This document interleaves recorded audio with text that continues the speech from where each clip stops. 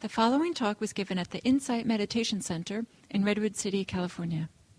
Please visit our website at audiodharma.org. So for this week, we are looking at the theme of what it means to actually practice, be mindful, explore, cultivating the quality of mindfulness right in the midst of our daily activities. So we often emphasize cultivating mindfulness in a sitting position with our eyes closed, but if that's how we are most familiar with being mindful, then a lot of our day is off limits to being mindful. And so I'd like to work with you this week to explore the possibility of cultivating this quality of mindfulness right in the midst of whatever you're doing. Driving, or cooking, or at work, working on the computer, or taking a walk, or talking to a friend. All of these places, it's possible to bring mindfulness into our everyday activities. And so that's the emphasis for this week. And today I'll offer a few tools, let's say some tools to support you exploring the possibility of mindfulness in daily activities. And then during the week, we'll meet morning and evening. I think most of you know the schedule. We'll meet 7:30 to 9 in the morning and 7:30 to 9 in the evening to have a discussion, to explore together what you're noticing, how it's working for you. As you describe your experience, first of all, it creates a kind of a community. We recognize, other people are out there trying to do this too. That's helpful. It's helpful to just recognize you're in a sangha that's supporting your practice. And it also gives me the opportunity to listen to what you're doing and perhaps make some suggestions about things you might explore or things you might not be noticing. So those two sides of hearing how other people are working in daily life, the support we get from Sangha, and the opportunity to share your practice and have some suggestions about working with that in daily life. So the morning and evening sessions are available for you to come to as it works for your schedule. I don't demand that everybody attend every morning and every evening. I know that it's you have full lives, and it's probably not possible for some of you to do that. I would like to encourage you to come to as many as you can. Yeah. Last year we were coming only in the morning. Okay, so that's a different format of retreat. Yeah, so this being here in this larger room, we were in the smaller room there. In this larger room, the mornings and the evenings are both available. And I actually like to encourage people as much as possible to come to both, because it creates the conditions for surrounding your day with practice and with Sangha, with community. So, and then Monday and Thursday evenings, I'll be giving the Dharma talk. It will be kind of a stealth daily life practice retreat, because everybody else will be here too. But I'll give a talk on a topic which is relevant to practice in daily life for Monday and Thursday evenings. So you're welcome to come as you can, and I'd like to encourage you to come as much as you can. People who have done this as a full retreat in the past, where coming every morning, every evening, have described and reported just how helpful it's been to their exploration of what it means to become aware, wake up in the midst of daily life. So I'd like to encourage that, but again, I recognize that it's not always possible. And then we'll end our week with a day long on Saturday. And everybody in the community is welcome to attend that day long. But I will have a kind of a closing session with the group that has attended the retreat in the afternoon on that day. So are there any questions about the kind of schedule? Anything? Yeah. You mentioned in the morning and evening a discussion. Will each morning and evening session also include a sit?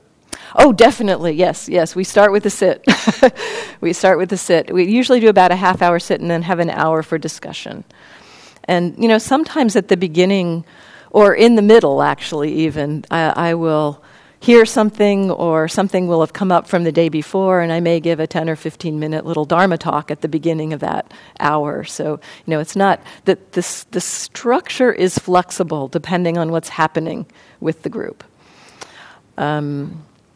So sitting every morning, every evening. One thing about this, at least today, we are recording the day. I don't tend to record the time during the week because it is primarily sharing. And sometimes people feel like they can't share as easily when they know it's being recorded for the internet. So the Monday through Friday morning and evening sessions will not be recorded, just so you know that. We will be using the mics, though, as usual with all events in this community.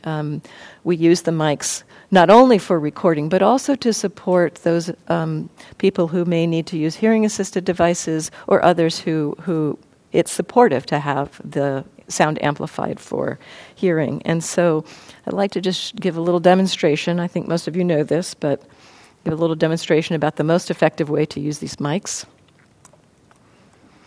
Since we have so much discussion in this group, I like to show this. So it's helpful if you talk this way. That actually sounds like it's not terribly amplified, so it's the green one. And you have to hold it kind of close to your mouth like this. Oh, there we go. That's good. So hold it kind of close to your mouth like this.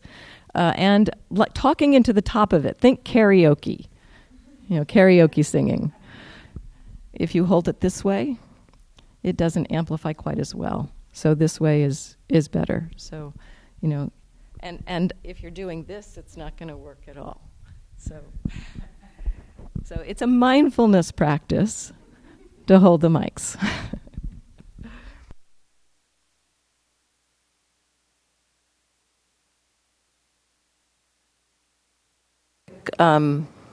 Check-in.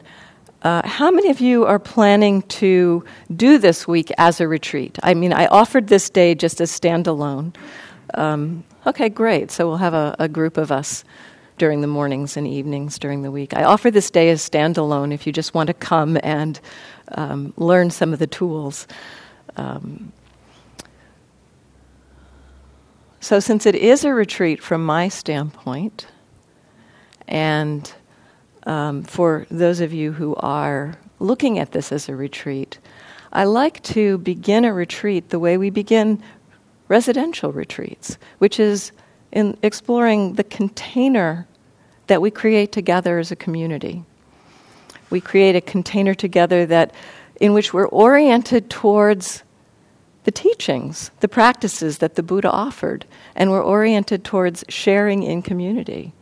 And so this kind of form of a retreat, it's supportive to have us all acknowledge kind of together that this is what we're doing together this week.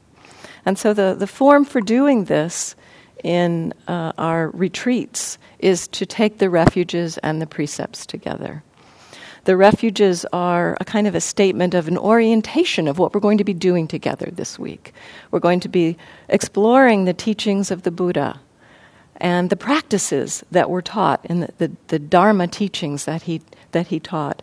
And in community, in Sangha, we're going to be exploring this. And so the taking refuge is a way of acknowledging this orientation together, that we are aligning ourselves with the values of the Buddha, the Dharma, and the Sangha in our time together. And so that's a simple way of exploring what it means to take refuge. Taking refuge itself, the word refuge means kind of a place of safety. And so we want to create a container of safety together in this community. So the container of safety, first of all, is the container of orienting towards the teachings and the community, and it is also orienting towards non-harming. That we step into this community together with an attitude of respect and care for the community. And the traditional way of exploring or expressing non-harming in our community is to take the 5 precepts together. The 5 precepts of refraining from taking life, refraining from taking what is not given, refraining from sexual misconduct, refraining from false speech, and refraining from intoxicants. So these precepts,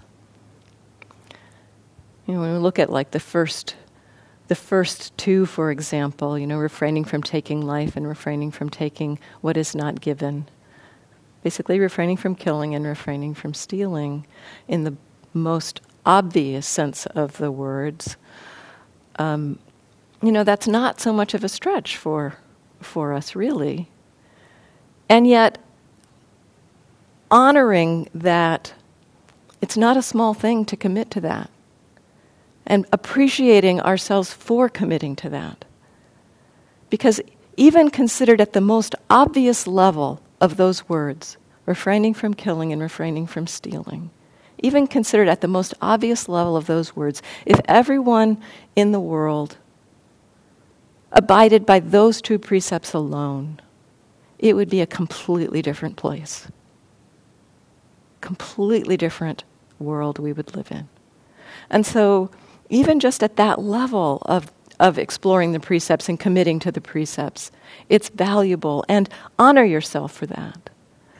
And then there's some subtler levels that we can look at in our practice, such as, looking at whether we might reach up to smash a spider on the wall, and having this commitment to not taking life help us perhaps to maybe do something different, like take a bug catcher and put the spider outside instead of killing it. So we can go a little deeper into these precepts as well in our practice together. Refraining from sexual misconduct is basically looking at how we engage with our sexual energy, and to engage in a non-harming way. And this, again, in the most obvious way, this is again not something that, the most obvious way of harming through sexuality is, raping and power around sexuality. And again, that's not going to be so much of an issue here, but then there's some subtler ways too that we can use our sexuality. Perhaps intimidation, just a subtle intimidation, or a subtle kind of manipulation, a subtler kind of manipulation using sexual energy. And so again, to look at that in this room together and in our lives. And then refraining from false speech. Again, the out-and-out lies are less of an issue, although they can be issues for us. Like telling somebody we're busy when we just don't want to see them, or something like that. And so this precept around refraining from false speech asks us to look at our motivation, to look at what we value in our lives, and do we want to speak from that value of being honest, truthful. So the precept around not harming through speech, not speaking falsehood, can also be expanded, especially in this form, to include the other forms of wise speech from the Eightfold Path, refraining from harsh speech, divisive speech, and idle chatter, at least in this room. That we not engage in speech that creates division. That's divisive speech. That we not engage in harsh speech, and in speech that has a tone harshness or the language of harshness. And that we not engage in idle chatter in this community, that we are coming together to practice the Dharma together, and that we can engage in Dharma conversation together. And then refraining from intoxicants. This one, I hear different teachers talk about this in different ways, and some teachers talk about this fifth precept as being refraining from taking intoxicants to the point of intoxication. So, a glass of wine or a beer may not intoxicate one. And so, some teachers talk about looking at where the point of intoxication is. I will ask you to explore this as it makes the most sense for you. For me, I found it very useful to take this precept fully. And yet there are occasions when I will have a few sips of wine or something. And so, it's not like a firm line. It's not like a should or shouldn't. It's more like, what are the circumstances? What are the conditions? And so, I do take this precept very, very seriously, and I rarely drink alcohol. And for myself, I've seen that practice has been supportive for my meditation. When I was having a glass of wine, even just one glass of wine in the evening. I did this as an experiment, and you can play with this. You might explore this week. I began looking at, if I'd had a glass of wine with dinner, and then I went to meditate that evening, I found the meditation was not nearly as, productive. The mind was kind of wandery and not very precise, and so it was not as helpful of a meditation when I had some wine. And then, not only that, I discovered that my meditations the following morning, even 12 to 14 hours later, were impacted by having had that wine. And so as I began to value clarity of mind more, it began to be very easy to let go of that glass of wine in the evening. Also, I found that glass of wine in the evening was a support for relaxation. And as I explored meditation, the mind and body just got more naturally relaxed. And so the benefit of that wine was not so, it wasn't as pronounced, let's say. So this is an exploration I did over the course of several months around looking at what happens if I drink a glass of wine in the evening and then not drink a glass of wine in the evening. What's the difference? So I encourage you to explore that if that makes sense for you, or if it makes sense for you, just see what it means to have a week where you're abstaining from intoxicants. So I want to make it, possible for you to explore this as it makes sense for you. I certainly didn't do a cold turkey like, this precept says I'm supposed to do this, so therefore I won't do that. I did it as an exploration. What does it mean? How does it work to when I take wine, when I don't take wine, or have a little alcohol or not? What happens? What happens to me? So with all of these precepts, they are what are called training rules, really. Sikapadang is the word, the path of training. And so they're not so much hard and fast shoulds or shouldn'ts, but we look at them. I mean, there's certain aspects of, refraining from killing living beings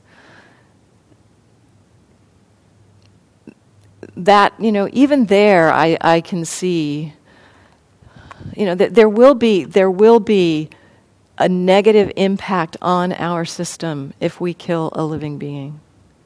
There will be some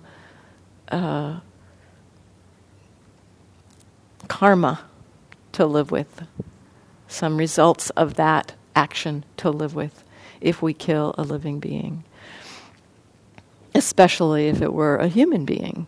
And yet, I can envision a situation where there might be either, protecting someone's life or harming someone else's life.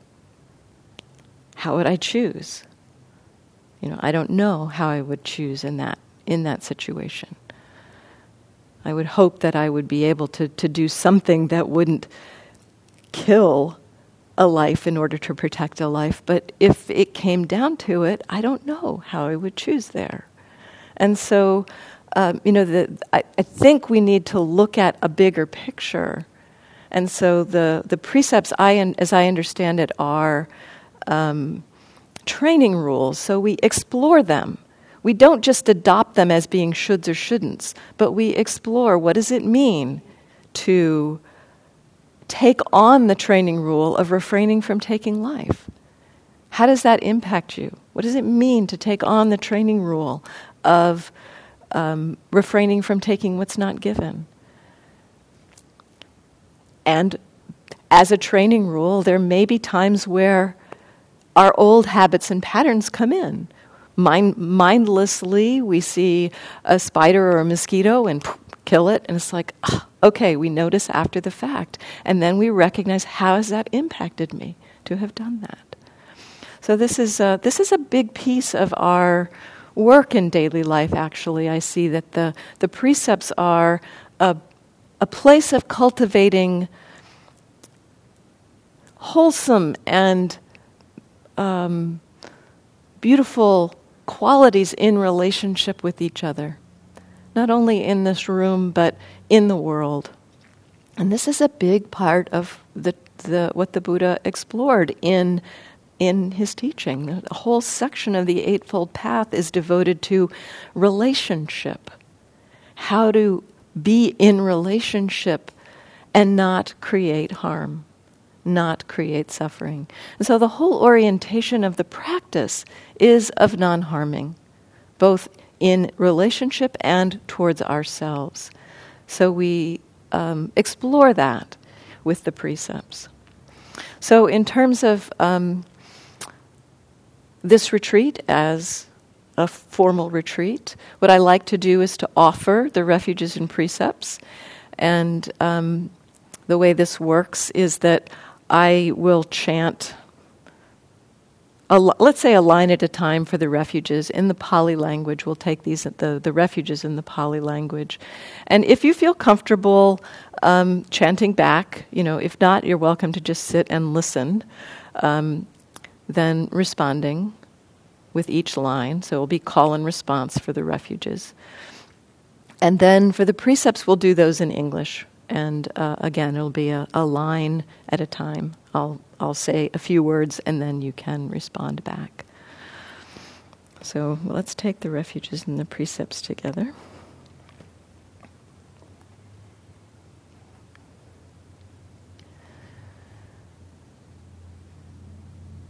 Namo tassa bhagavato arahato samma sambuddhassa. Namo tassa bhagavato arahato samma sambuddhassa. Namo tassa bhagavato arahato samma sambuddhassa. Namo tassa bhagavato arahato samma sambuddhassa. Namo tassa bhagavato arahato samma sambuddhassa.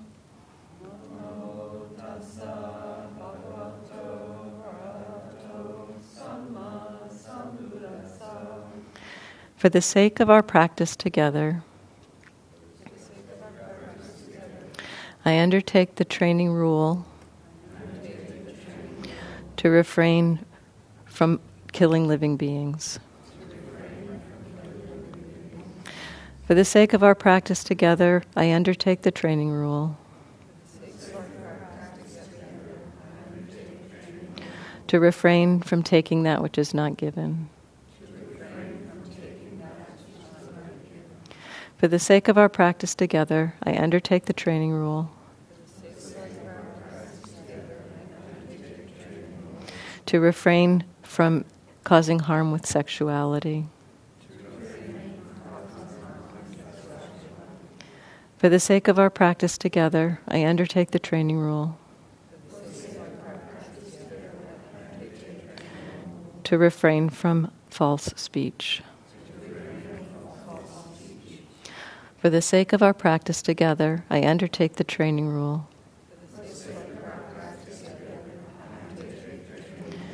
To refrain from intoxicants which lead to heedlessness.